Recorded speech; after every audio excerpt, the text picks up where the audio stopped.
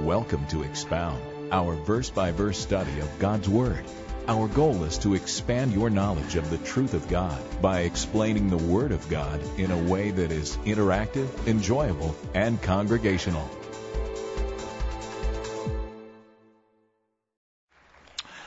History began in a garden. Human history began in a garden. Human sin began in a garden. And according to the last chapters of the Bible, human history will culminate in a garden-esque city prepared by God that comes toward the new earth. We're given a description of that in the last book of the Bible, where a pure river of life, as clear as crystal, proceeds from the throne of God, and the tree of life is large and a centerpiece spanning both sides of the street and sidewalks of that river that runs right through the middle of our new town. History began in a garden. It will culminate in a garden city. Between those two gardens is a third garden. The Garden of Gethsemane. That's where we left off last time in the Gospel of Luke. The Garden of Gethsemane is a garden where the battle was fought for you and I. It's where the battle was decided upon by our Lord Jesus Christ. What would be our fate? It was decided there in that battle, in that garden. In between the first garden and the last garden is that garden. Life began in the Garden of Eden. New life began in the Garden of Gethsemane. In the first garden, Adam failed with his sin. In the Garden of Gethsemane, the second Adam, Jesus is called, succeeded in that battle and reclaimed what was lost by the first Adam. In the first garden, the Garden of Eden, Adam fled, ran, hid from God. But in the Garden of Gethsemane, Jesus presented himself to the will of the Father. Not running, not hiding, not shrinking, but saying, nevertheless, not as I will, but as you will. So we begin in verse 40-something. I'm going to take it back to verse 39. But let me tell you that whenever I would take tours to Israel and we would go to Jerusalem, we would usually get there in the afternoon of whatever day it was we entered Jerusalem, and we would go to our hotel. And I always wanted to get a hotel that was close enough to the old city that you could just walk to the city of Jerusalem, like through the Jaffa Gate. And so what I would often do is take a group of guys and say, let's go for a walk. Put your walking shoes on. We're going to be gone a while. You're going to walk with me quite a while.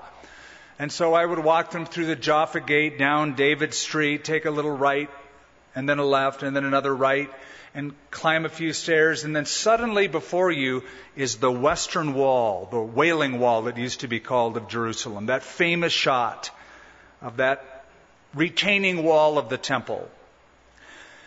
And after they were oohed and awed by that sight, I would take them out a gate to the right called the Dung Gate and take them out into the dark, down a valley and across that valley into a little place. And I would climb a wall. You'd have to climb the wall because the gate was locked. So I would climb the wall and they would climb the wall with me, and we would sit among the olive trees, and I would say, do you guys know where you are? And they hadn't been there before, so they didn't know. And there was just a group of us. And I said, you are sitting at night in the Garden of Gethsemane. And we would just spend the next few moments in prayer together, just soaking in the moment and reliving and recapturing the moments that we are about to read in this section, in this chapter.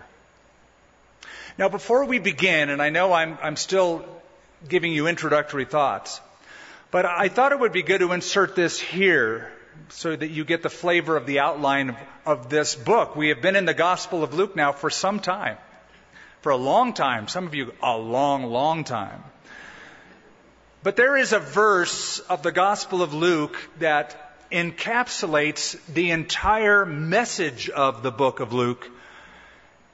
And I'll quote it to you. You will remember it. We read it a few weeks ago. That's Luke chapter 19, verse 10. It says, Jesus saying, "For the Son of Man came to seek and to save those who are lost."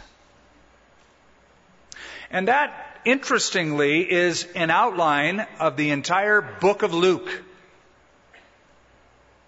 For the Son of Man, and that is the old term that Daniel used in the vision of the Old Testament, the glory of God, and the Son of Man being worshipped and receiving a kingdom. It's the old messianic title. The Son of Man, and that is what Luke emphasizes in his book, the humanity of Christ. The Son of Man came. Chapters 1 through 4 show how the Son of Man came. That's why we are told about his birth at length in the Gospel of Luke. We are told about his presentation to the nation, the fulfillment of certain prophecies. The Son of Man came. That's chapters 1 through 4. And then it says to seek. In chapters 5 through 21 is Jesus seeking people. He seeks his disciples and chooses them. He trains them. He dispatches them on a short-term mission around the Sea of Galilee. He commissions 70 others that are following him to do the same. He seeks certain ones and he heals certain ones and he teaches certain ones. He is seeking. And then chapter 22, 23, and 24 is about him saving. For the Son of Man came, 1 through 4, to seek, 5 through 21, and to save those who are lost, 22 through 24. You have the entire Gospel of Luke in one verse. We are on the saving part right now, where Jesus presents himself in the Garden of Gethsemane to the will of the Father and the trial of his enemies. Verse 39, coming out, he went to the Mount of Olives, that very precipitous hill just east of the city of Jerusalem, the old city. Now I say precipitous very carefully because I once went to Israel with a bicycle. And it was my aim is to tour the country. And I did okay, but one thing I could never do is climb the Mount of Olives on a bicycle in the lowest possible gear of a mountain bike. Impossible. It is just so steep. The front wheel comes off and you'll just endo every time you try. It's very steep to go up and to go down. At the base of the Mount of Olives, just next to a valley called the Kidron Valley that separates the old city of Jerusalem from the Mount of Olives and Bethany and the route that goes eastward, was one of Jesus' favorite places. It's become one of my favorite places, the Garden of Gethsemane. And that's why I still like to hang out there a lot whenever I go there. And notice that it says, when he came to the place. I like that it's called that, the place. You know, it's the place. Jesus had a lot of places to hang out in the city of Jerusalem.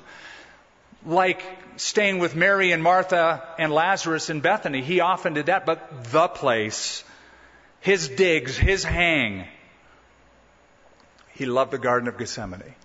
I think he loved it because of the view you get of the old city. It's a very great vantage point to pray. And Jesus does that here in this narrative. When he came to the place, he said to them, pray that you may not enter into temptation. Now, we are not told the name of the place in the Gospel of Luke, but we are told the name of the place in John chapter 18. It's the Garden of Gethsemane. We all know that word, right? Gethsemane. But did you know that Gethsemane is simply the English rendering of a Hebrew word that just tells you the function of what that place was. The Hebrew word is gat shmanim. Comes from two Hebrew words. Gat, which means the press. Shmanim is the masculine plural Hebrew word for olives. So now you know what that place was. It was the olive factory. It was the olive press. It's the place where olives were harvested and oil was extracted. Now, an olive press was basically two stones, a heavy stone on top of a stone on the bottom that crushed the olives. And by the way, olive oil doesn't come from the skins or the meat of the olives. It comes from the pit of the olive. So the olives were crushed, and the oil went into a channel where it was then brought through a sieve, and it was collected. And olive oil was used for everything from fuel, lighting lamps, refreshing oneself, eating. It's a staple. So it was the olive factory. It was the place where the olives were pressed. It is significant that Jesus goes to the Garden of Gethsemane, the olive press, for his final pressing, his trial.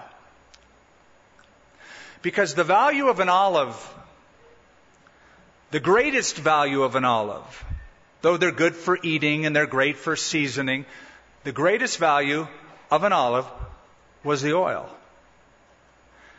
And you could only extract the oil when you crush it. So the greatest value of an olive is when it is crushed, then it's most productive. I think you can get the hinting of where I'm going with this. Isaiah chapter 53 predicts, he was pierced for our transgressions. He was crushed for our iniquities. The chastisement of our peace was upon him, and by his stripes we are healed. It is in that place, that intermediate garden, where Jesus produces the most value. He is crushed with the temptation and the trial as the sins of the world are being laid on him, and he is accepting that burden of going to the cross. And he wins that battle for us. Gethsemane.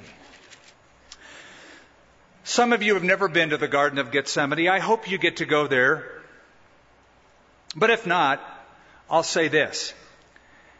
You'll have your own Gethsemanes. You know what I'm talking about?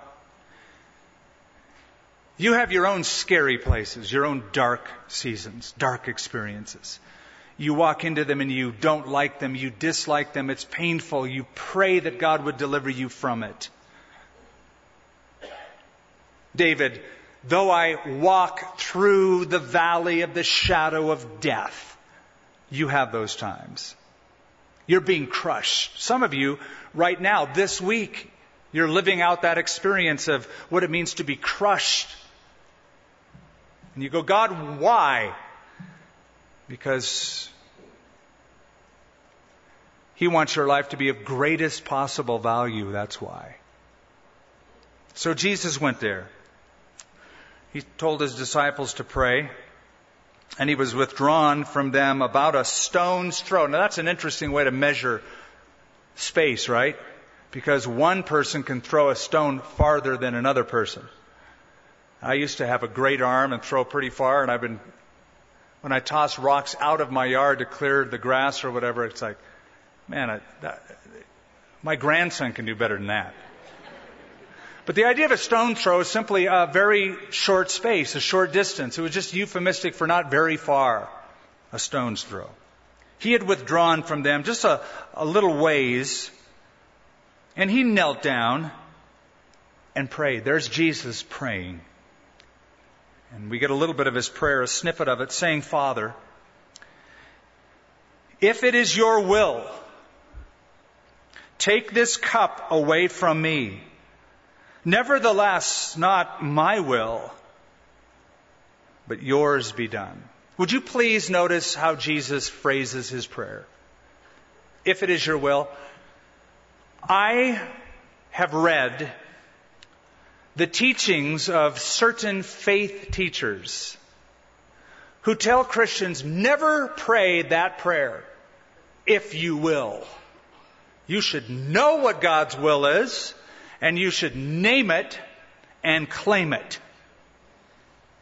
You just come in and you take authority and you speak with your words, words of faith and confidence, and it will be done.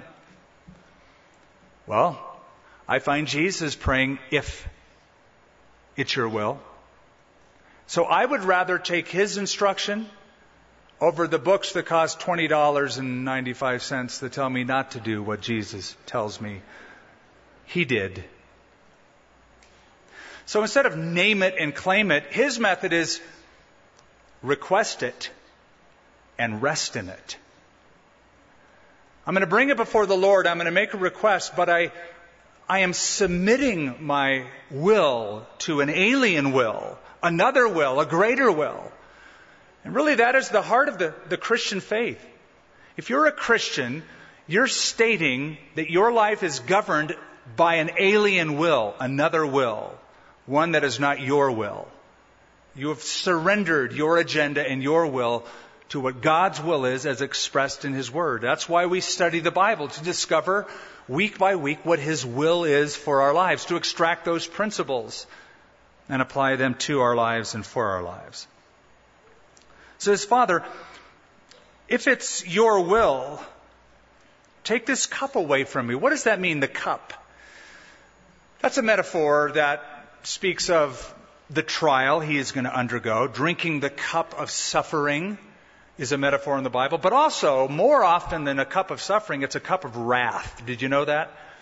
Book of Revelation talks about the cup of the indignation of the Lord. That harkens back to Jeremiah and Isaiah, the cup of the fury of Almighty God. And what you have to understand is that when Jesus went to the cross, it wasn't just a little trial he went through. It wasn't just that he was dying and he would be physically tortured. He is accepting the cup of the wrath of God on all of sin committed on his body. That's what Isaiah meant. He was crushed for our iniquities, etc. Now, the very next day, he will drink the cup. The very next day, he will hang on a cross. The very next day, he will feel what it's like to be separated from the Father and be abandoned by God because of sin for a moment when he cries out, Eli, Eli, lama sabachthani. My God, why have you forsaken me? If it's your will, let that cup pass away. Nevertheless, not my will, not as I want, not as I wish, but your will be done. Let me boil this down further, if I may, to its irreducible minimum. Jesus is saying this: if there is any other possible means by which humanity could be saved, let's do that.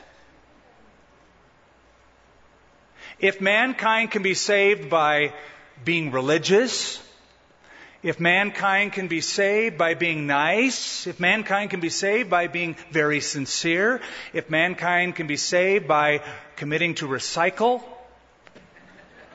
great. But if this is the only way that mankind can be saved, my death on a cross, not as I will, but as you will. There is that resignation after the wrestling. Then an angel appeared to him from heaven, strengthening him. Luke is the only one that mentions that. And being in agonizomai, being in agony and very intense torment, he prayed more earnestly. Then his sweat became like great drops of blood falling down to the ground. Now, some believe that all this means is Jesus was sweating profusely and that his sweat was dripping, and it was so profuse it was like blood clots coming down from his forehead. Just great drops of sweat, like clotting blood. But others believe, and I am among them, that Jesus was experiencing what is known in the medical community as hematidrosis. There is an intense physiological condition brought on by a heightened psychological condition. And when a person has that condition of being highly alert and intense pressure and emotionally high-strung, at that intense moment, it is possible, and it is recorded, that the tiny capillaries that feed the sweat glands burst, and blood is emitted into the sweat glands so that what comes out looks like blood coming out of the pores of your forehead.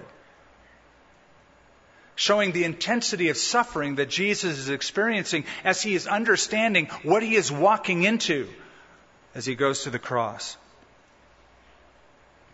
When he rose from prayer and had come to his disciples, he found them sleeping from sorrow. Sorrow will do that to you, won't it? It tires you out. When you lose somebody or you're going through a period of grief, it wears you out.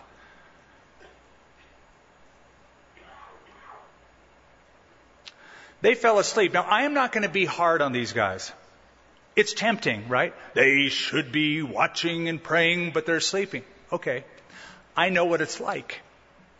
Because I have good intentions. But I've noticed something. Whenever I commit myself to prayer or hearing from God's voice in His Word, I just notice that something weird always happens. I don't know what it is, but it's like my thoughts suddenly become more distracted and jumbled than ever before. The phone starts ringing randomly. And why is that? Well, one, because we're human, but two, because we have an enemy. Have we figured this out yet? We have an enemy named the devil who knows there are two powerful things in your life, and he'll do anything to keep you from them. And that's prayer and the Word. There's power in prayer, and there's profit in pondering the Word. And because there's power and because there's profit, Satan will do anything to take away the power in your life and the profit from your life. So he'll distract you. Now you understand why it's difficult to pray. And with that, let me just challenge all of us to develop a habit of praying more. Just begin praying, even if it's a few times a day, just 5 minutes at a time perhaps. Or call somebody and pray with them, or meet with somebody to pray with them. If you're waiting to find the right time, you'll never do it. If you're waiting until you have the time, you'll never do it. That's something you just need to do. I'm going to make the time, I'm going to do this. He said to them, "Why do you sleep? Rise and pray, lest you enter into temptation." And while he was still speaking, behold is always one of those Bible words that is meant to get your attention. Whenever there's a behold, I've told you it means check it out. But really it's a word of shock or startling. It's like all of a sudden, and here is the all of a sudden, here's the shock, a multitude. And he who was called Judas, one of the 12, went before them and drew near to Jesus to give him a kiss of greeting. The betrayer has come, using the emblem of friendship in his betrayal, the kiss. So behold, a multitude. We are given different descriptions of this, but basically Judas tipped off the religious leaders who got their temple police along with the Roman SWAT team, and they're all coming in the garden. They're going to get enough firepower to arrest Jesus, which shows you Judas really didn't know Jesus very well. If A, he thinks that Jesus is going to fight and put up a ruckus and defend himself. Number two, he doesn't know that Jesus could just, at a word, annihilate the entire Roman government all the way to Rome at a second's notice.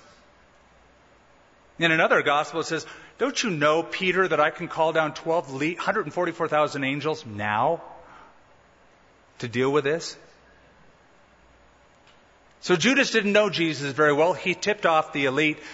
The Roman temple guards, the Jewish temple guards, the Roman army in part is there. And Judas kissed him. Jesus said to him, Judas, are you betraying the Son of Man with a kiss? Now, do you remember what the wonderful name of Judas means? Praise. Praise. Imagine when Judas was born. His parents were so proud to have that baby boy. And they thought, let's name this baby Praise Baby. This baby will be born and live to praise God. Judas, what a beautiful name.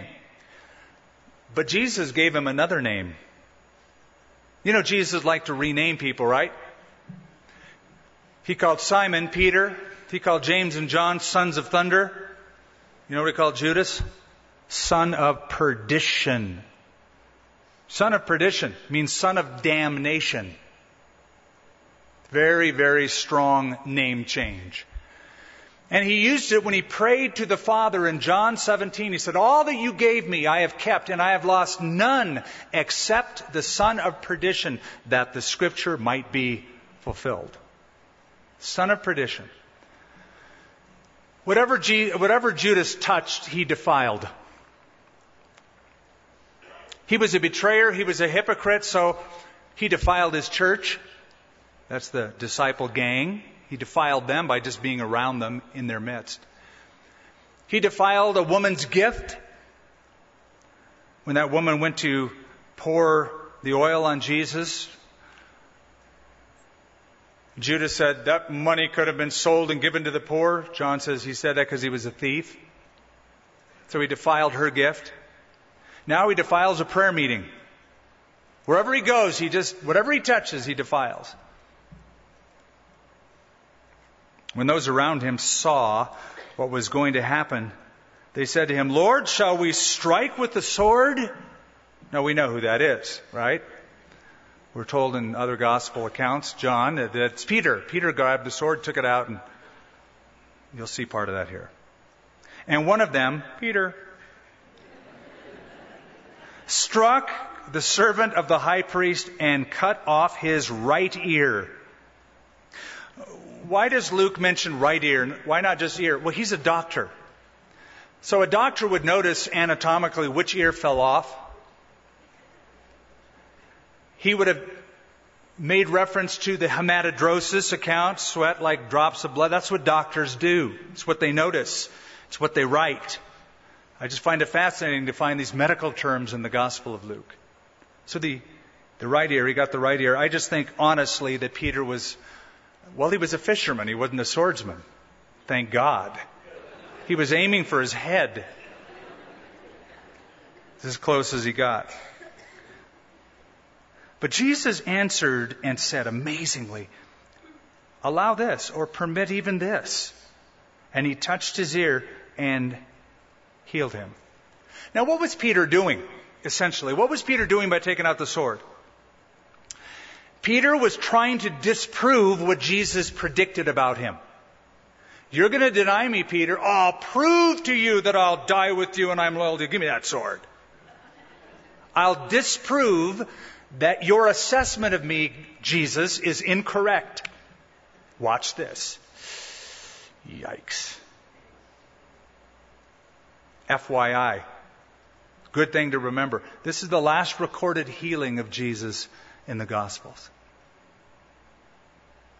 The last recorded healing of Jesus in his earthly ministry is Jesus healing a man that his disciple hurt. I believe it is the miracle Jesus does most often today. Cleaning up after our mess. Healing those people that the servants of God hurt. I know a lot of Christians that love to use their swords. We've got the Bible, sword of the Spirit. I stand alone on the Word of God, the Bible, but we like to slice and dice other believers and leave the bride of Christ bloodied up, ears flopping everywhere. All in the name of discernment. We need Jesus to fix that one, don't we? If that's the way you use the Bible, by the way, put away your sword. Jesus said to the chief priests, captains of the temple, and the elders who had come to him, "Have you come out as against a robber with swords and clubs? When I was with you daily in the temple, did you not try to seize me? But this is your hour and the power of darkness." Having arrested him, they led him and brought him into the high priest's house. But Peter followed at a distance. Okay, allow me to explain in part the high priesthood. Do you mind? Okay. Because you gave me a look like, kinda. Okay, so a high priest was a high priest for life in Judaism. Just like Aaron was and his sons. It was a lifetime appointment. The high priest at this time, let's call him the high priest in situ, the one in place, in position, was Caiaphas, the high priest. But there was another high priest, though he wasn't officially sanctioned as a high priest, everybody saw him as the high priest, the big dog, the authority, the one who wielded more influence than Caiaphas. And that's a guy by the name of Annas, Annas. Annas was the father-in-law of Caiaphas. Annas had been placed as the high priest in AD 6 by a guy named Quirinius. Okay? Does that ring a bell to any of you, Quirinius? You say that name every Christmas. Every Christmas you say Quirinius. You read that text. When Jesus was born, Luke's gospel tells us, Caesar demanded a census be taken of the world, and it says that's when Quirinius was governing Syria. Luke chapter 2, verse 2. It's the gospel account of the birth of Christ. Quirinius governed Syria. Quirinius appointed Annas as the high priest. But he was deposed later on by a guy named Valerius Gratus. Now, you won't find his name in the text, but history tells us that. So we have Annas, but he was deposed by Roman authority. However, all of the people looked up to him. Caiaphas was the guy that they sanctioned, but everybody looked up to Annas. He wielded the most power. So in reality, there were two high priests. So Jesus comes to trial now before the Jews. What you need to understand about the trial of Jesus Christ is that it wasn't one trial and it wasn't two trials. He had no less than six trials. He's brought before Caiaphas, the standing high priest. He's brought before Annas, the one that has the influence. That's at night. The next morning, he is brought, number 3, before the entire ruling body. The Sanhedrin meets, confers, drops judgment on Jesus. That's 3 trials so far. Then he is brought to the Praetorium before Pontius Pilate. Pilate tries him. That's trial number 4. Pilate finds out Jesus is Galilean, sends him to Herod Antipas. That's trial number 5. Herod goofs around a little bit, sends him back to Pilate for a final verdict. And that's trial number 6. So this is the beginning of that. He's at the chief priest's house. The courtyard of the chief priest is where Peter is. He is at a distance. Something else you probably need to know about the high priesthood, Annas and his gang. Annas controlled the temple concession stands. So think of it as Isotope Stadium. And Annas is the guy that owns the hot dog, the beer places, the pizza place, all of it. All of those he gets the proceeds from. So in the temple there were buyers and sellers, right? All those tables and exchanges and doves and lambs. Annas and his family controlled that money stream, that income stream. Jesus had hit Annas where it counts, in his pocketbook. Twice in his ministry, once at the beginning and once at the end, he overturned the tables, whipped them out, drove them out of the temple. And he's mad. He wants Jesus dead. Peter followed at a distance, verse 54, verse 55. Now when they had kindled a fire in the midst of the courtyard and sat down together, Peter sat among them. And a certain servant girl, seeing him as he sat by the fire, looked intently at him and said, "This man," pointing to Peter, "was also with him." But he denied him, saying, "Woman, I do not know him." Strike one. That's once, one denial. And after a little while, another saw him and said, "You also are of them." But Peter said, "Man, I am not." That's twice. Then after about an hour had passed, another confidently affirmed, saying, "Surely this fellow was with him, for he is a Galilean." How do we know? How did they know he was a Galilean? By his accent. In another gospel account, "You were with him, for your speech gives you away." You sound like a Galilean. You sound like uncultured. I'm not going to name an accent. I always think of different ones. Ones go through my brain, and I'll never tell you which ones they are. But you can have fun in your imagination of which ones would represent a less cultured United States accent that you could listen to and tell, and automatically those in Jerusalem would go, "Yeah, he's not one of us. He's not from around our parts. He's Galilean, country boy." But Peter said, "Man, I do not know what you are saying." Immediately while he was still speaking, the rooster crowed. What is significant is that all four Gospels record Peter's denial. That's significant because all four Gospels only record a few events that many times. Usually you have an event here or an event in the first three Gospels, the Synoptics, and then others found in John. But Matthew, Mark, Luke, and John all portray the denial of Peter. So poor Peter, all of his buddies are writing about it. It's in all the newspapers going on that day. Everybody knows. So whenever something is mentioned in the Bible 4 times, I don't know about you, but I just tend to think God really wants us to learn some lingering lessons about denying the Lord. So this didn't happen instantaneously, did it? It was a step-by-step process. First of all, Peter was self-confident.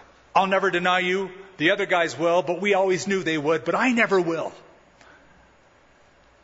He was confident that he himself had the power to follow Jesus to death. And perhaps, in part, that's what the sword was about. To prove that. I'm not like the other guys. Watch.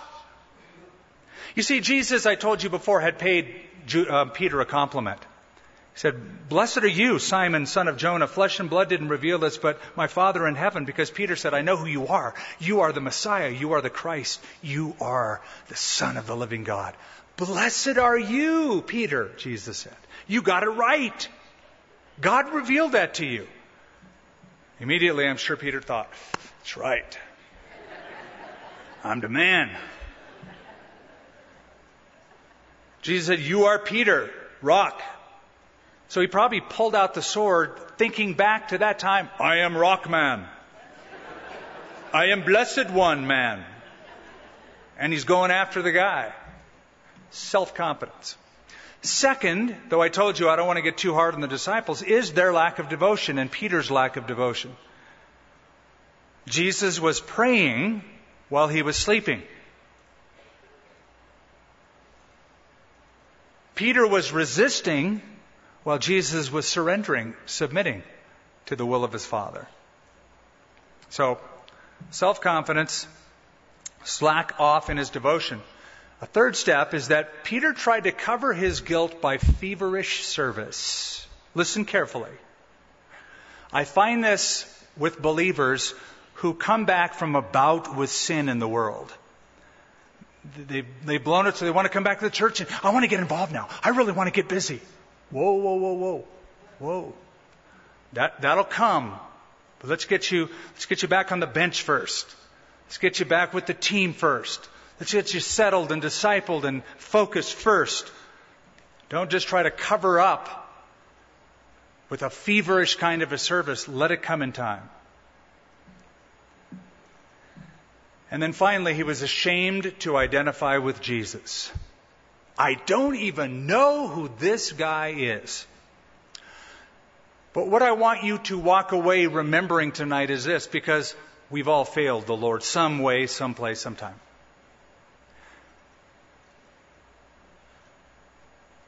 Was Jesus shocked when Peter did it? Of course not. He anticipated it. He expected it. He predicted it. You're going to fall, Peter. You're going to blow it. But Jesus also predicted his restoration. And we've already addressed that in Luke. You're going to be recovered. You're going to restore your brethren. Do that. That's your commission. So Jesus knew he would fall and fail. Jesus also anticipated his being restored and used again. So it's beautiful, really. One person said there's 3 stages to Peter's life. At the fire, under fire, and eventually on fire.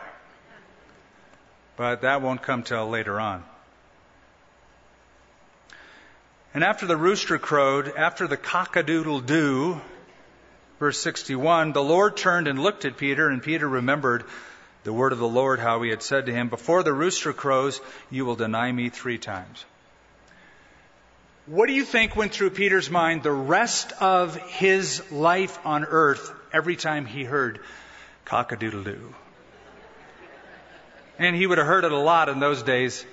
In every place he would have traveled, every morning he'd have cock-a-doodle-doo. He'd have heard it. What went through his mind? This went through his mind. The denial, the failure, but also the look of Jesus, the grace of Jesus. And I also believe the cock-a-doodle-doo would forever be for Peter an encouragement. An encouragement. Not just a sign of failure. Oh, no, I remember that. But to him, more than that, an encouragement. You know why? It showed Peter when that rooster crowed that early that morning, late that night, early that morning. It showed Peter that Jesus is in control of this. Even though he has been arrested and is in prison, he's in control of all the events of this evening. He predicted that would happen. He's been in control of everything so far that night, even the rooster.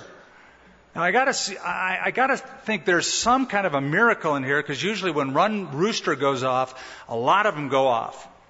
So the idea that there was one solitary rooster that sounded is pretty amazing, and it was amazing to Peter. Because Peter then, when he wakes up in the morning to that cock-a-doodle-doo, and he's thinking, oh, that's right. But he's thinking, but Jesus was in control, and he is still in control. He remembers a Lord who was in control of fish. Throw your nets on the other side. They catch so much fish, their nets start breaking. Jesus was in control of human disease, curing it. He was in control of demon spirits, and he's in control of roosters. He's in control of everything. That'd be an incredible encouragement for Peter to live with. Now the man, verse 63, who held Jesus, the men who held Jesus, mocked him and beat him. Now, he hasn't even been brought over to Pilate yet. This is his treatment by the Jewish authorities. They mocked him. They beat him. And having blindfolded him, they struck him on the face and asked him, saying, prophesy, who is the one who struck you? And many other things they blasphemously spoke against him. There would be no justice at this trial. The entire trial is a sham. It is completely illegal. Let me explain. The Jewish writings, known as the Mishnah, outlined 18 rules to be employed at a trial of a capital case or a capital offense. 18 rules. Let me just give you 4 of them. I'll give you rule number 1, rule number 2, rule number 3, and rule number 12. Rule number 1 in the Mishnah. No trial for a capital offense can ever happen at night. It has to wait till the next morning, even if the offense is known at night, till the next day after the morning sacrifice. That's rule number 1. Rule number 2. No trial for a capital offense can happen on a Sabbath eve or during a festival. What festival is going on in Jerusalem? Passover. So they broke rule number 1. They broke rule number 2.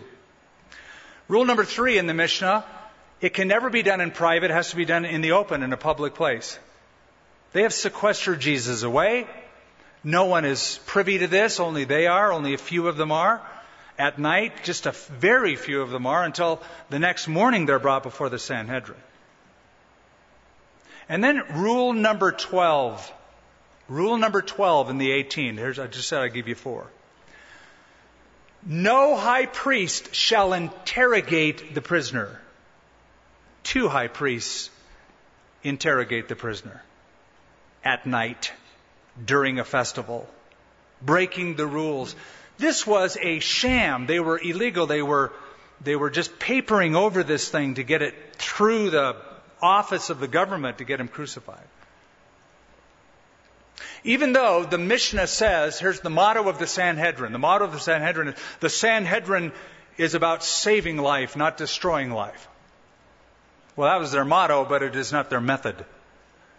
They managed, in all of their religious blindness, to, in the name of God, go through an illegal trial and break the 6th commandment, thou shalt not murder,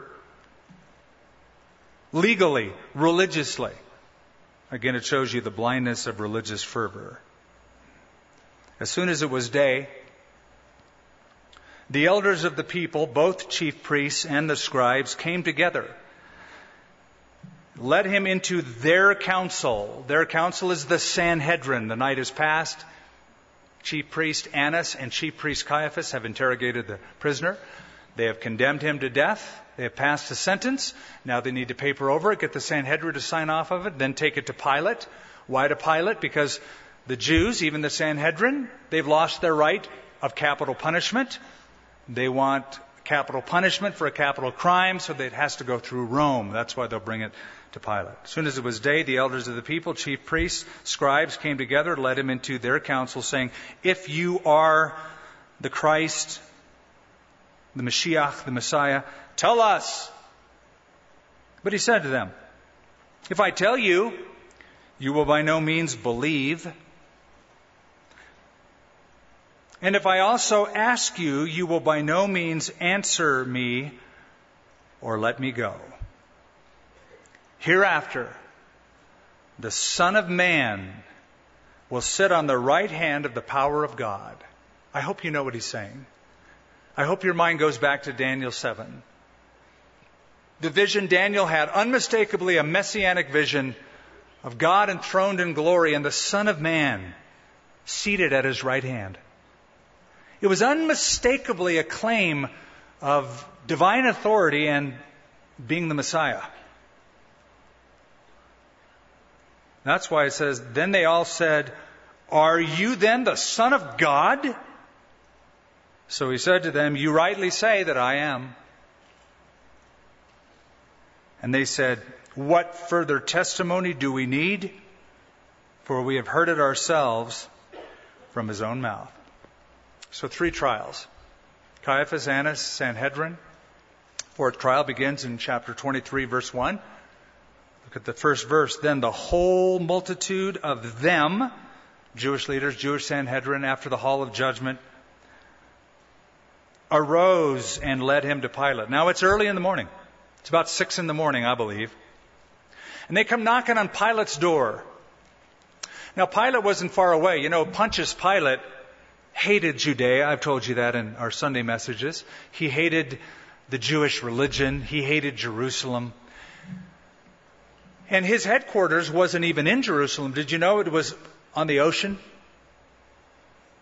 It was some miles away in the town of Caesarea. Caesarea is beautiful. It had all the accoutrements of a Roman city. It had a beautiful harbor. It had a beautiful hippodrome. It had a wonderful theater there. He had a nice palace there. He had beautiful beach weather. Now, Caesarea is nice. I've surfed Caesarea years ago. I thought I could live here. Jerusalem is the city of the great king. There's nothing like it, but it's crowded, it's noisy. But Pilate felt that he had to not be in his headquarters in Caesarea by the sea, but had to go up to Jerusalem because a riot may break out. This is Passover. And that has political implications. That has implications of being released from the bondage of a foreign government like in Egypt. And some of these rebels can get nuts. So Pilate and his men always were in Jerusalem for the festivals.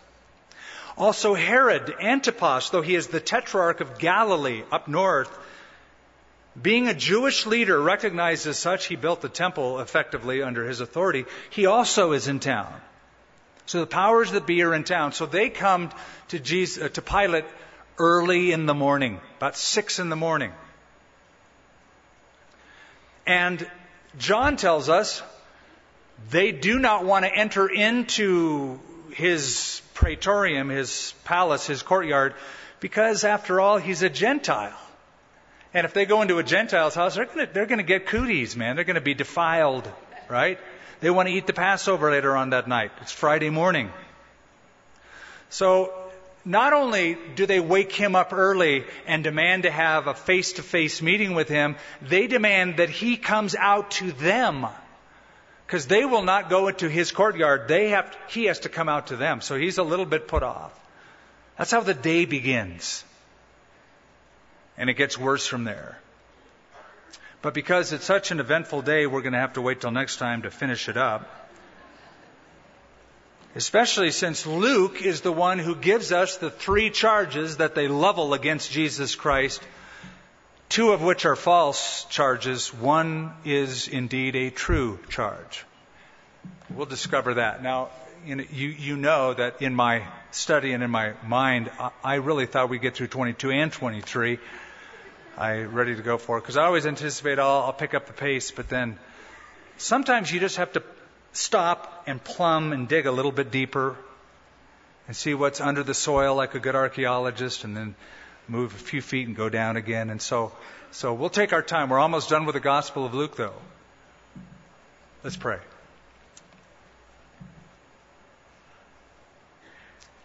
Father, amazing for us to think that our future, what is in store for us, has in part a gardened city, the city of the great king, the New Jerusalem. A lavish, gorgeous Shangri-La. A real place with real activities, real rewards, real happiness, eternal joy. Something that we get such a faint foretaste of here. Just a little taste.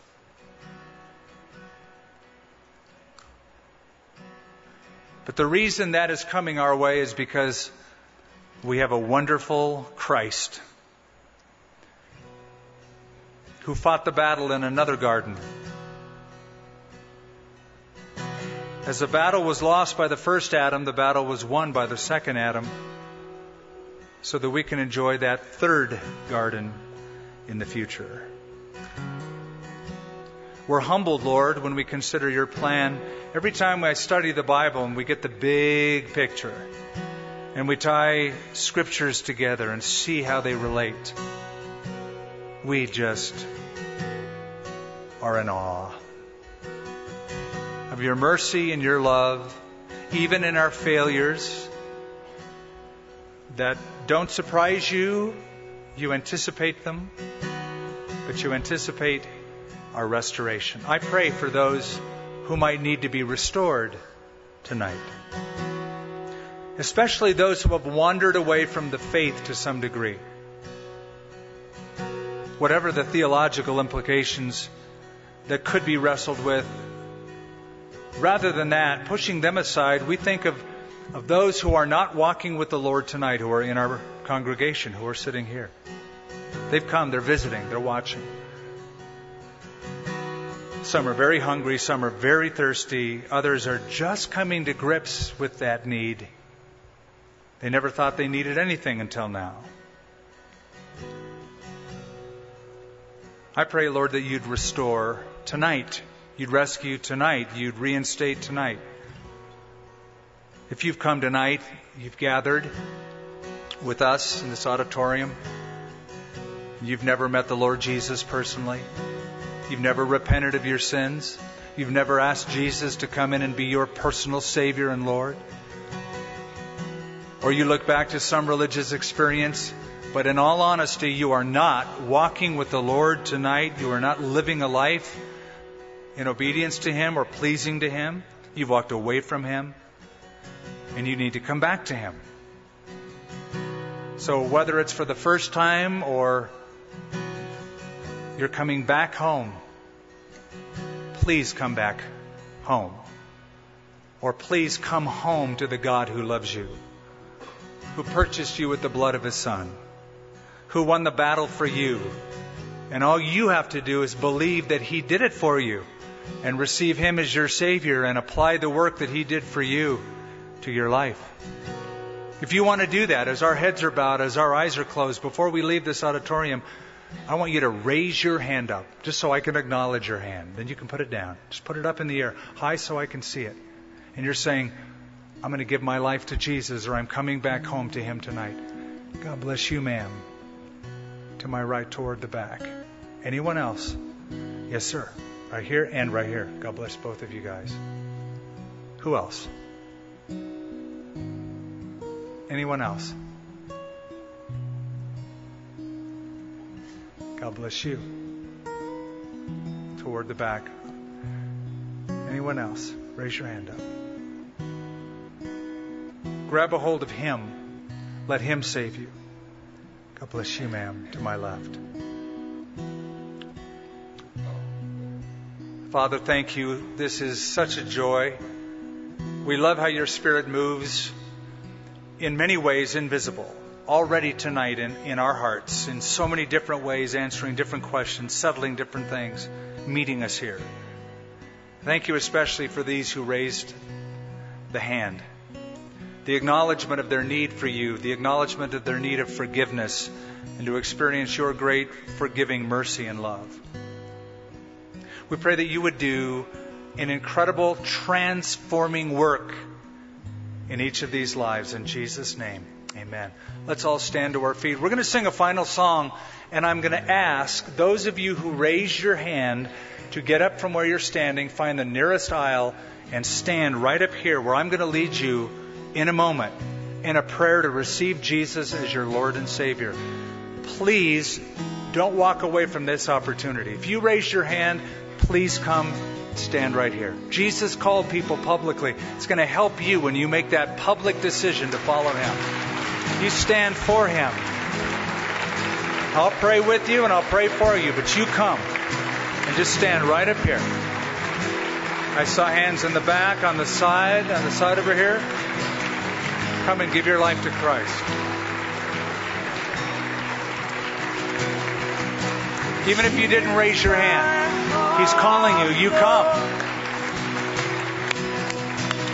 Here's my heart, Lord. Here's my heart, Lord.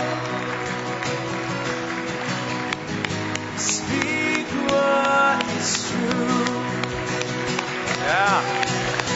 All right, come on in. Come on in.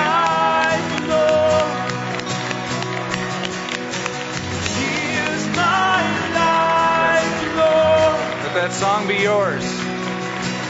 Here's my life, Lord. Speak what is true.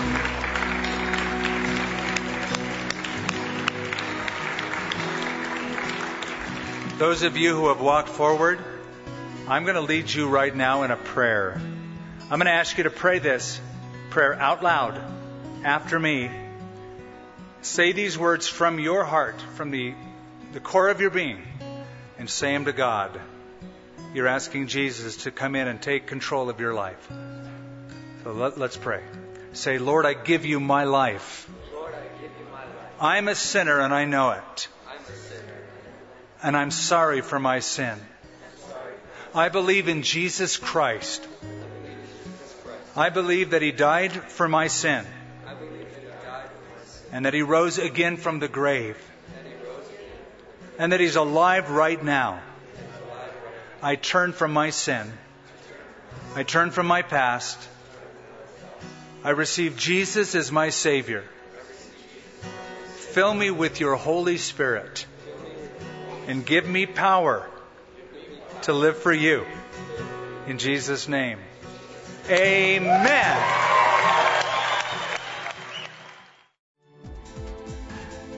If you've missed any of our Expound studies, all of our services and resources are available at expoundabq.org.